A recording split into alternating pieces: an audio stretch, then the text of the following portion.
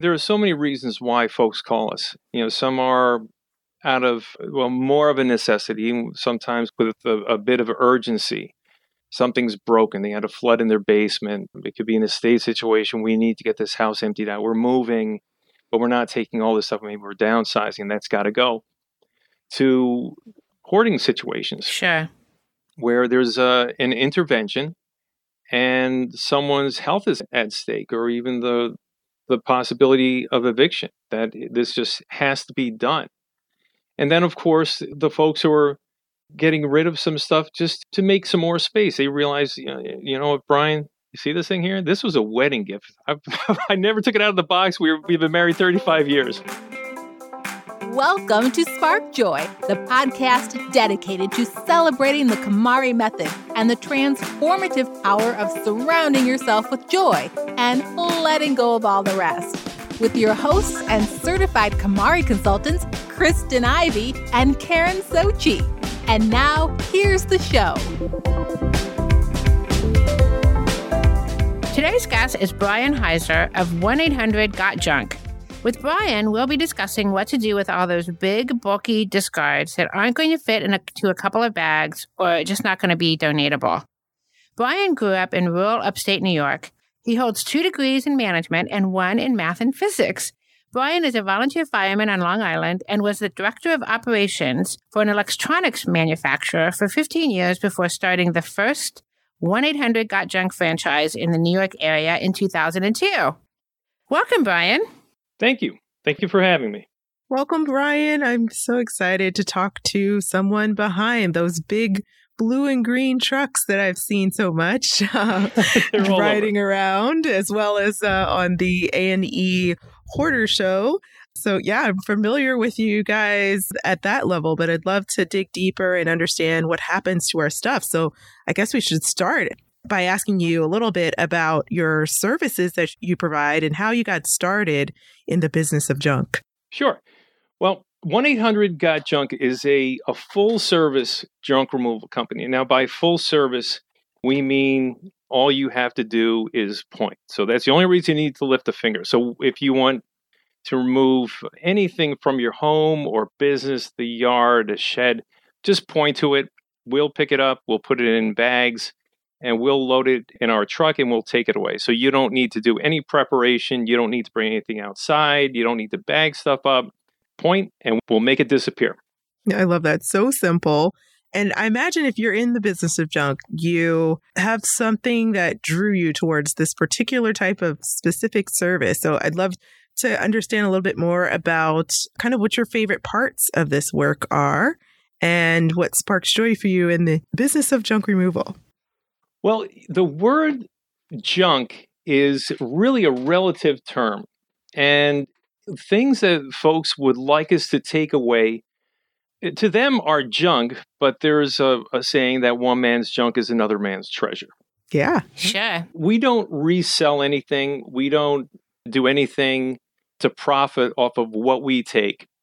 But a lot of what folks would like to have removed is still, in their term, usable. And a lot of it is pretty darn interesting. That's been a fun part of doing this work. I started it in 2002, and some of the things that I've come across, I've never seen before. And I'll bring things home. And because I see that someone is getting rid of something, whatever it might be, could be an antique tool, and I realize that this is not going to be useful. Maybe somebody else is going to collect it, probably for the same reason that the homeowner we just removed it from, they held on to it for years because it's just so darn interesting. But a lot of things, it's really going to be a one-way trip. It's going to be recycled. It's not something that can be donated. And I realized, boy, once this gets in our truck, it's really going to be eradicated. Nobody is going to see this really cool tool again. I've been careful not to collect these things, as tempting as it can be. But I remember when my kids were very young, they were in 2nd and 3rd grade, and we did a job at someone's home, and they had been collecting newspapers, front pages from some historical moments, the Kennedy assassination, the Nixon impeachment, and they also kept a newspaper, and the headline said that we landed on the moon from the first lunar landing. And I walked into the kitchen, my wife was in there, and my 2 young kids were at the kitchen table doing homework. And I walked in with the paper, and I said, "Did you see the paper? We landed on the moon." And my kids said, "We did?" That's so cute. What's the oddest thing you've ever found in a home? It really ranges. It's rare that I see something that I haven't seen before, but there are only a few items that I've got to ask, what is this? and one is, and I have to look up the date, but it's an old medical device. And picture this, it's a wooden box, and you open up the lid. Well, it's got a little crank handle on it, and there are copper coils, so you can tell it's some sort of an electric device that you generate current by cranking the handle. But there are 2 wires that come off, and at the end of each wire is a metal tube. And I wound up doing some research online, and what you were supposed to do, and this is back in the late 1800s, was the patient would put their fingers in these metal tubes, and the doctor would crank this little electric motor and generate a current that went through the patient's body. Wow. Oh my gosh. And it was supposed to cure just about everything. But we don't see those in doctors' offices anymore, so I don't know how well it worked. So you've actually run across that kind of thing. Oh, sure. Wow. It's so funny what you just said about being able to tell what something is, because I've been doing this long enough that I'll run across some random thing and the client will have no idea what it is. And I can almost always identify it, like, oh, this is a part of a lamp that was probably part of a sconce fixture. Or today I had a client pull up a little remote control, and I looked at it and I said, oh, this is the remote control for a rotating photo frame. And it's like, how would I know this, except that I keep running across them with clients? Yeah. Yeah, there was someone was holding on to a set. I think there were 4. They looked like they were sconces that you would put on a wall. So you could see where a light bulb would be screwed in, and the wiring was very, very old. But instead of a glass, kind of a seashell type of outer portion, it was metal. It was obviously opaque. Uh-huh. And they were telling, yeah, this is some kind of a sconce, but I can't figure out how it would work. The metal part wasn't only coming halfway up. It was making practically a full turn. So if you put it on a wall, it would almost start at the wall and cover it up to the wall. And then I did some research and I found out they were old, like really old, stage lights. And there was a theater in their town that they weren't even aware of. And they were only a block away from it. And these old stage lights came from that old abandoned theater that is now a hardware store. And they had no idea. I actually went back to the home for a follow-up appointment, and I told them, remember those sconces that weren't sconces? Those are stage lights from a theater at that hardware store. Interesting. So as KonMari consultants, we are always running across discarding dilemmas. You know, a lot of times, and the most common objects are, and I'm really interested to know how many times a week you see treadmills and exercise bicycles. Yeah. Those are they're a problem, right? Because sometimes they're incredibly heavy and there's not much of a market for them. And when I have clients, you know, especially if they're getting ready to move soon, or if they just have decided that they want it gone now. And to be honest, once I see some of that big exercise equipment, I almost know I'm going to be giving you a call. So I'm interested to know a little bit about, you know, what happens with some of these things that clients are giving to you? Because I know that I oftentimes have a hard time finding, you know, a good source of donating things. So when you guys come and take a truckload of just a variety of things, how do you know where they go? Or what are some of the directions that they end up in? Sure. Well, if we start with, the examples you gave me of treadmills and exercise bikes, I agree, they're very common. And most folks use them to hang clothes on. And then they realize, okay, I could probably do this, hang my clothes more efficiently. Let's get the treadmill, let's get the exercise bike out.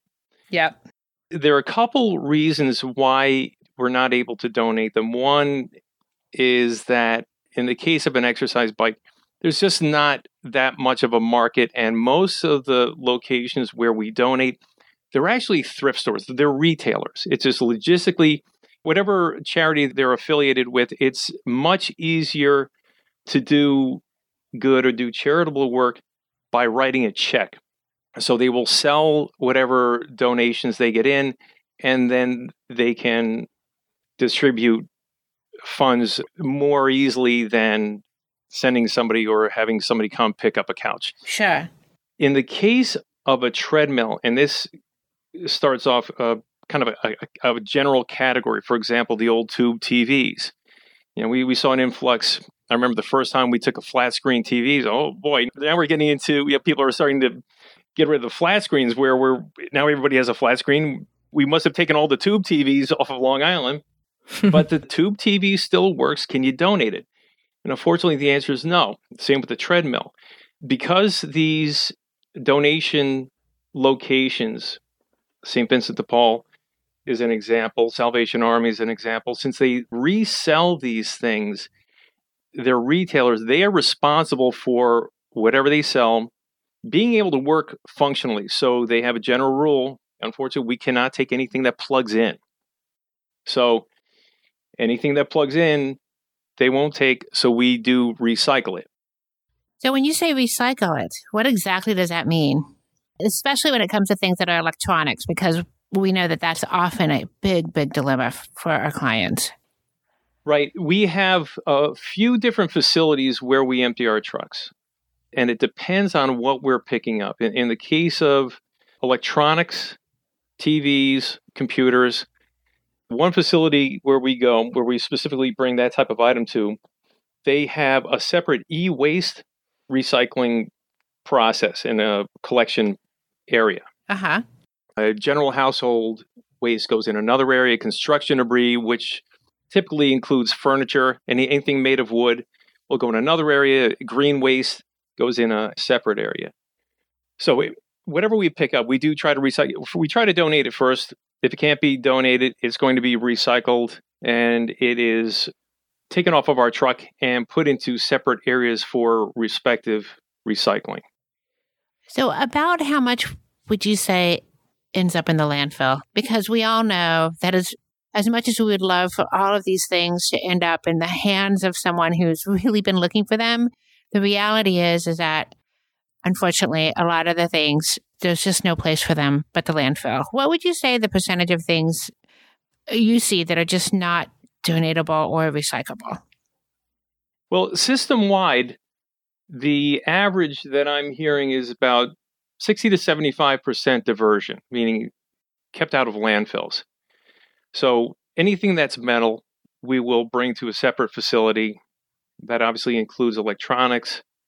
Most of the bulk that we take is some type of furniture. Mm-hmm. And that would be recycled with construction debris. Now, since it's more the rule than the exception that the loads that we are not able to donate will be mixed, but the greater portion will be the construction debris.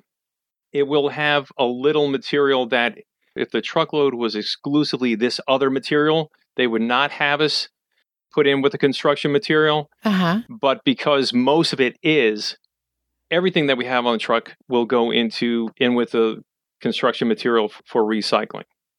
So when you say construction material, do you mean like, I guess I'm envisioning that all this stuff gets ground up and turned into IKEA furniture. Is that what's happening to that? Something along those lines. Really? Yeah, there are building materials that are made from recycled construction material. Sure. Wow, that's great. Actually, the percentage of things that you're keeping out of the landfill is much higher than I expected. So I'm very pleased to hear that.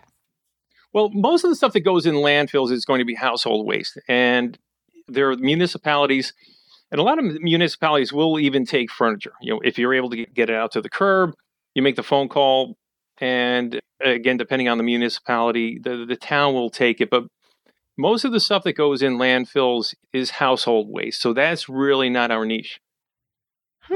That's very interesting. And I also wanted to make sure to ask you about a trend that we've definitely noticed, and social media has really latched onto this as well. And this whole idea that the Netflix Tidying Up show has really had such a broad impact that it's got so many people tidying at once that it's caused an influx in things being donated or things being taken by junk removal companies. And it's a little bit overwhelming for some of these businesses. So I've had the experience, for example, where I've had a client who really wanted to remove some books from her home. And there's some local to Chicago organizations that will come and pick up these books and then make sure they're moved along, usually to donation centers. And unfortunately, they had a 6-week backlog, I believe, because of just the interest. So we don't have any hardcore data or numbers around this, but I'd love for you to share if you've noticed some sort of increase since the condo effect kind of took place. I think it definitely raised awareness that there is a solution. I think people become complacent. They see what they're surrounded by. They've been holding on to things for so long that they don't think of getting rid of it, and they don't think of the benefit of just freeing up their own living space. Mm-hmm. So it definitely raised awareness. And we do have plenty of folks when we go to their home or their business, and they tell us that they watch the program and they're pretty excited to have us there. They're looking forward to the change in their environment.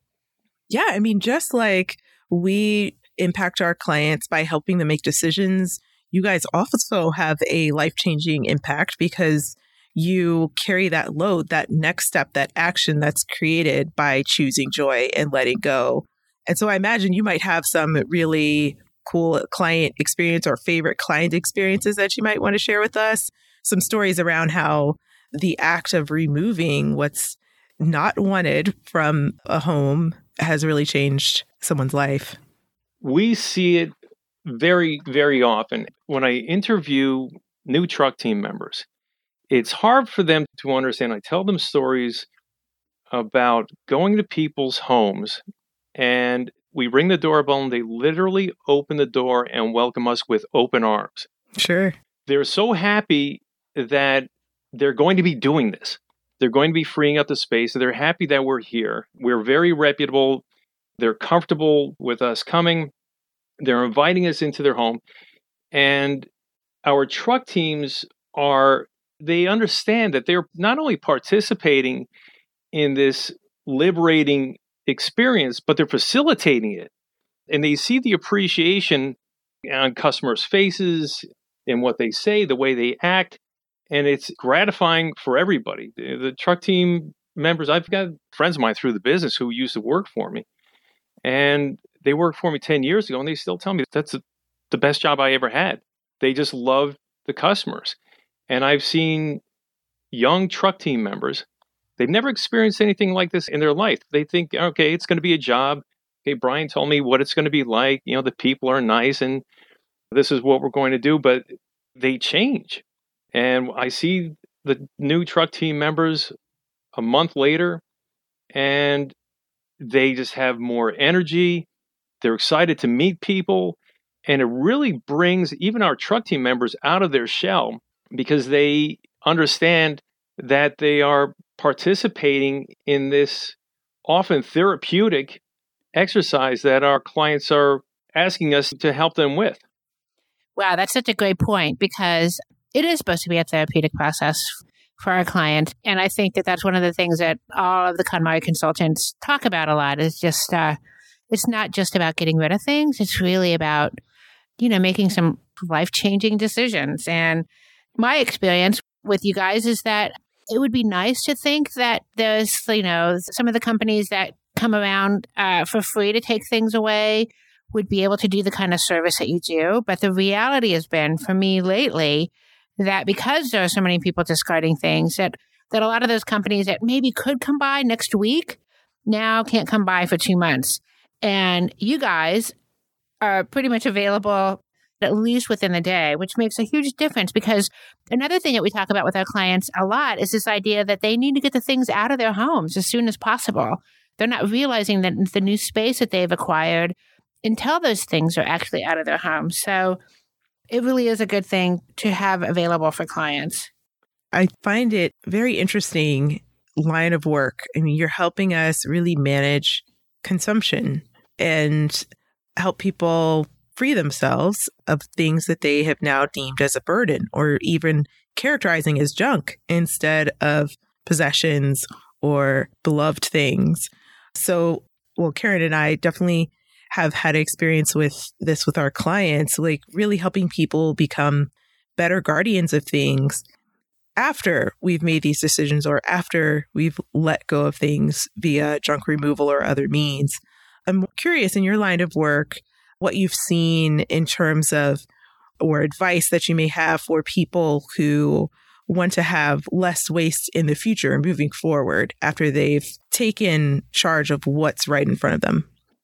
Well, what is pretty common when we go to someone's home, if it's not a situation where, well, that sofa's broken, that's got to go, or they're moving or in a state situation, they're just trying to get rid of some of the stuff that they've had for a long time. And they have a pretty good, sometimes a very specific idea of what they would like us to take. And once we've removed that, and this is where the relativity of the word junk comes into play, they kind of take a step back and they look at everything else they have. And junk could be like the bottom fraction of the things you own that you really don't use anymore or you really don't need. And they'll tell us, okay, you know what? I think I'm going to add this. And I'm going to add that and that and that. And then we'll get that. And they'll take a look and see what else they have. And they say, you know what? I'm going to add this too. So I think once they start removing some of the waste that they have in their home, they put things in perspective and say, you know what? I'm probably not going to use that again either. Why don't you take that? This is so interesting that you've identified that, because I have noticed that usually the hardest thing to put in the donation bag is the first thing. After that, it's like once someone kind of gets into the rhythm of, really, do I need this? Is this really something that's adding to my life? It gets a little easier. So giving them kind of the venue to make those decisions by, all right, so the truck is here. So now is your opportunity to get rid of some of these things. I think that's really interesting. Absolutely. Once people get the courage, and that starts the ball rolling, and it goes from getting yourself back into the gym, one of those moments like I finally got up the courage and the energy, to eating potato chips. You can't stop with one, and you just keep going and going and going. And folks say, oh, this is great. Yeah, it's amazing how, I guess, from two different directions, both of our services really get people to a place where they're not calling their things junk anymore, or they don't have any left. So I love that. I love how the two waves here are connected, and we both see the power of people really confronting their things, whether it be to hand it to someone who's more equipped and physically capable of letting it go, or to hand it to a donation center, or to even sell it. There's just so many directions we can take these things that we're discarding. And there's no one right answer. It's unique for every client, I imagine. It is. There are so many reasons why folks call us. You know, some are out of, well, more of a necessity, sometimes with a bit of urgency. Something's broken. They had a flood in their basement. It could be an estate situation. We need to get this house emptied out. We're moving, but we're not taking all this stuff. Maybe we're downsizing. That's got to go. To hoarding situations. Sure. Where there's an intervention and someone's health is at stake, or even the possibility of eviction, that this just has to be done. And then, of course, the folks who are getting rid of some stuff just to make some more space, they realize, you know what, Brian, you see this thing here? This was a wedding gift. I never took it out of the box. We've been married 35 years. That's so funny. So I'm curious, has this kind of work changed your own relationship with things and purchasing things? Because I know that it certainly has for me. Well, I think I've always been a minimalist. And in my previous life, working in an office, our company grew. And I started out working out of a cubicle, a small space, but I had everything I needed right around me. Then we built a larger facility, and I had a big, beautiful office, big windows, big desk, and counters all over. And then I looked around, I realized, holy cow, you know what? I've got all this room to save stuff that I may need. And I was piling papers and files and books. And the more room I had to store stuff, the more stuff I stored. And then I started a system where I would put things on particular piles chronologically, and then I'd be able to look at the stuff on the very bottom, and I could look at the date and say, okay, I haven't touched that in a year. That's going to go. So I always had that tendency, but being in some homes where I could see the direction that saving and accumulating could go, I became even more of a minimalist. It's not uncommon for people to want to see a little more room, but it can also be odd, especially when folks have been holding on to things for so long. And our truck teams have been telling our clients for years the phrase, embrace the space. Once we remove, it could be a single piece of furniture, it could be everything that was cluttering some shelves, and folks will step back and say, boy, that looks really weird, not having that there, or having that empty space, and we tell them, embrace the space. It's okay, you don't need to fill it. But again, we go into so many homes, especially some larger homes, that they've got tremendous basements and they use it to just store stuff with. Yep, we run into that a lot. Then space is definitely a vacuum. Well, so Brian, we have to ask, what is your favorite tidying tip? I have to say my favorite tidying tip would be to start right away. Start with small stuff. Try to break the habit of saving. Start with the small stuff. Just the things that may be around the spaces that you use all the time. In a kitchen. It could be just kitchen utensils. How many wooden spoons do you have? You start with the small things. How much Tupperware? We actually we were on Netflix. We did an episode of Hoarders. And what the therapists had the homeowners do, in the backyard, we spread tarps. And we just started in the kitchen. And they had us bring things out. Now, they asked the homeowner, okay, let us know. Do you want to keep this? Or do you want to put it right in the truck? Or are you going to donate it? And anything that wasn't going directly into the truck, we brought it out and we put it on a tarp in the backyard. And we categorized it. So we wound up having a tremendous pile of Tupperware. And we had stacks and stacks of cookbooks and all these different utensils and kitchen appliances that they had multiple of. And after we had all these things out of the house, they brought the homeowner out and showed her, look at all this Tupperware. Look at all these cookbooks. Do you really need all this stuff? And, it was still tough because it wasn't just a saver. It was a clinical hoarder. Sure. It was tough to still get rid of that stuff, but you don't realize how much stuff you accumulate and how little you really need. If you've got 10 wooden spoons, you're probably going to use 2 of them. Get rid of the other ones and start with that. And you start clearing a certain space, and then it can move to other areas of the home. But the first step is you just need to start somewhere. And again, that's what I'm really happy about with our business, is that you can just make a phone call and have us come over and just see how easy it is, how quick it is, just within an hour, just how much stuff you could be liberated from. But it really start with the small stuff. Sure. Well, that's great, because in KonMari, we are all about sorting by categories. And you just described what we refer to as the miscellaneous or kimono categories, which are generally all the household things. And we do that very same thing. We pile them all up into one big group, and then it's so much easier to determine what you really need and what is really working for you. So that is a great approach. Brian, we ask all of our guests, what is sparking the most joy for you at this point in your life? Well, family is always going to be number one. But being a business owner, that takes a tremendous portion of my everyday life. The way people feel after we've helped them liberate themselves from all this excess stuff. Yeah. You guys are really like one call away from freedom. It's amazing what you do. And we're so glad that you're taking care of the discard side and we're taking care of the joy side. And with that, we'd love for you to share any parting words of wisdom for our listeners. Well, we always recommend when we go to someone's home and when they ask us, listen, we just like to come out, give us an estimate. We're not sure we're ready to do this. We always tell folks, start small, but start now. Oh, love that. Thank you so much, Brian, for joining us today and demystifying what happens when we let go of our junk, which we will lovingly call our valuable possessions.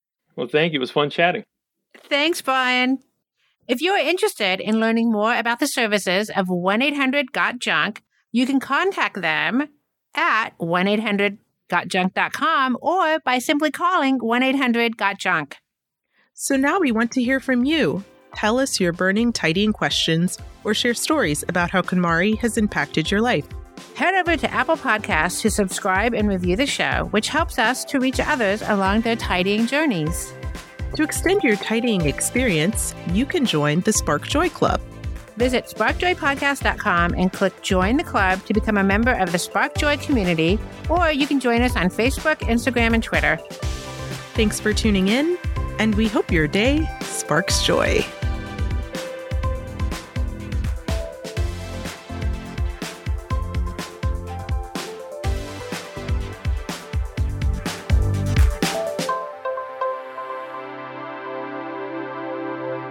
Thank you for listening to Spark Joy with your hosts Kristen Ivy of For the Love of Tidy in Chicago and Karen Sochi of The Serene Home in New York City. Spark Joy, the podcast, is not endorsed by or affiliated with KonMari Media, Inc. The opinions expressed on this episode represent the views of the co-hosts and guests alone and do not represent the corporate position of KonMari Media, Inc. or the KonMari consultant community.